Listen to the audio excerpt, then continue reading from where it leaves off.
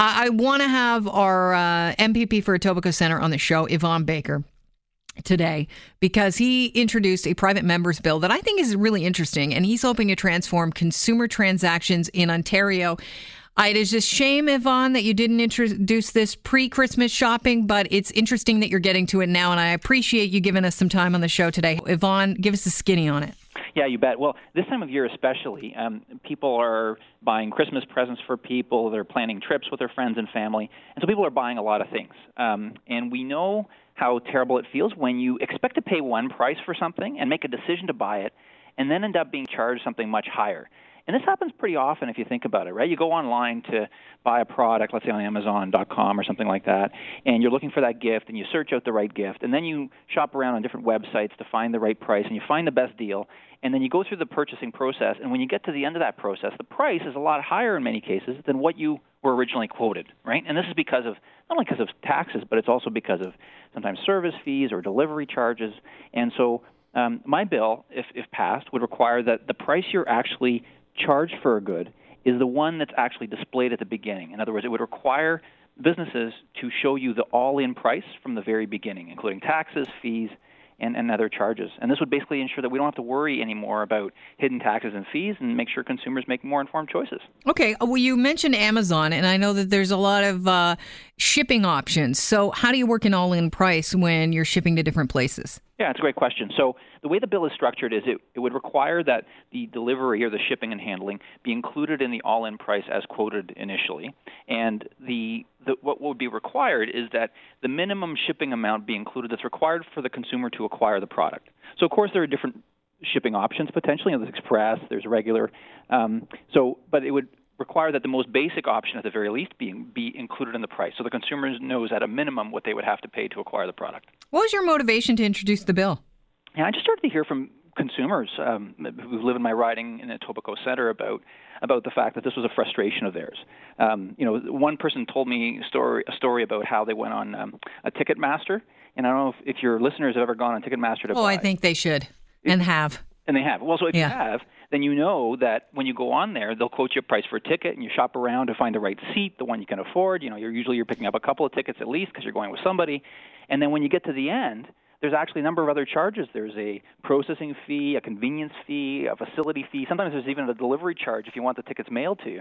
So all of these additional fees are a surprise, and they come at the end of a long sort of purchasing process, right? So this was inspired by stories like this from people who told me that they shop regularly or they shop once in a while, and they find this very frustrating and misleading, frankly. Right. What are you hearing from retailers?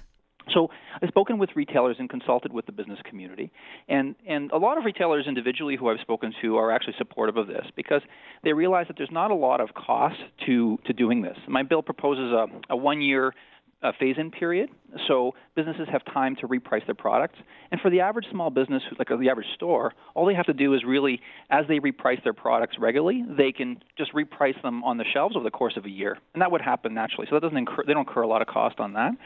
For online businesses, people who sell online, they would have to change their website a little bit so that price that they give you at the end when you're about to put in your credit card is the price they give you at the beginning. But that's a relatively straightforward adjustment that they can make as well. I like what you're saying. It makes a lot of sense. The act is the what you see is what you pay act. The only concern I have is government transparency. All of a sudden we can't see how many dollars are spent on taxes. Yeah. So let me make something very clear. This bill doesn't propose to change anything about the receipting process or the invoice process.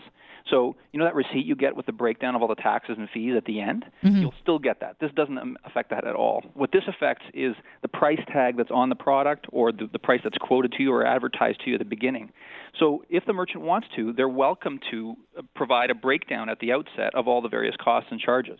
So they could share with you when they quote you the all-in price that X percent of that or X amount of that is taxes, another X amount of that is charges, and an X amount of that is the actual price of the product. They're allowed to do that.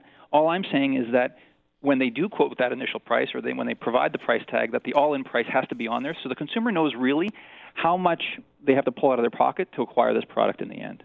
Yvonne, are there any other examples of this all-in price in other jurisdictions?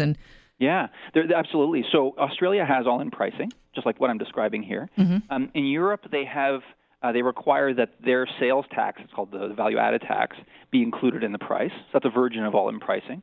And then in Ontario even, we have some examples of all-in pricing. So, for example, federal rules require airline tickets to be all-in priced. So if you go on to buy a flight, you get the full price right up front.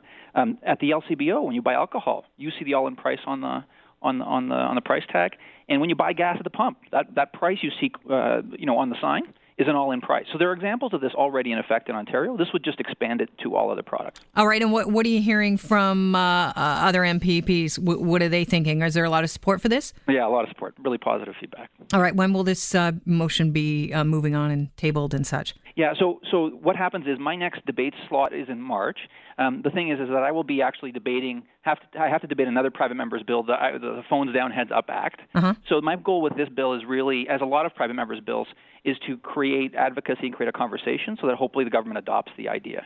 And I've had luck with that in the past. I had a bill that I proposed a few years ago to ban door-to-door sales to prevent aggressive salespeople from kind of taking advantage of people at the door. That has since passed through government legislation. So my hope is the government will adopt this, and so we'll see it as law that way in the months and years to come. All right. Well, Yvonne, I wish you the best of luck with this. It sounds like an interesting bill. What you see is what you pay act. Thanks, Kelly. Cheers. Bye.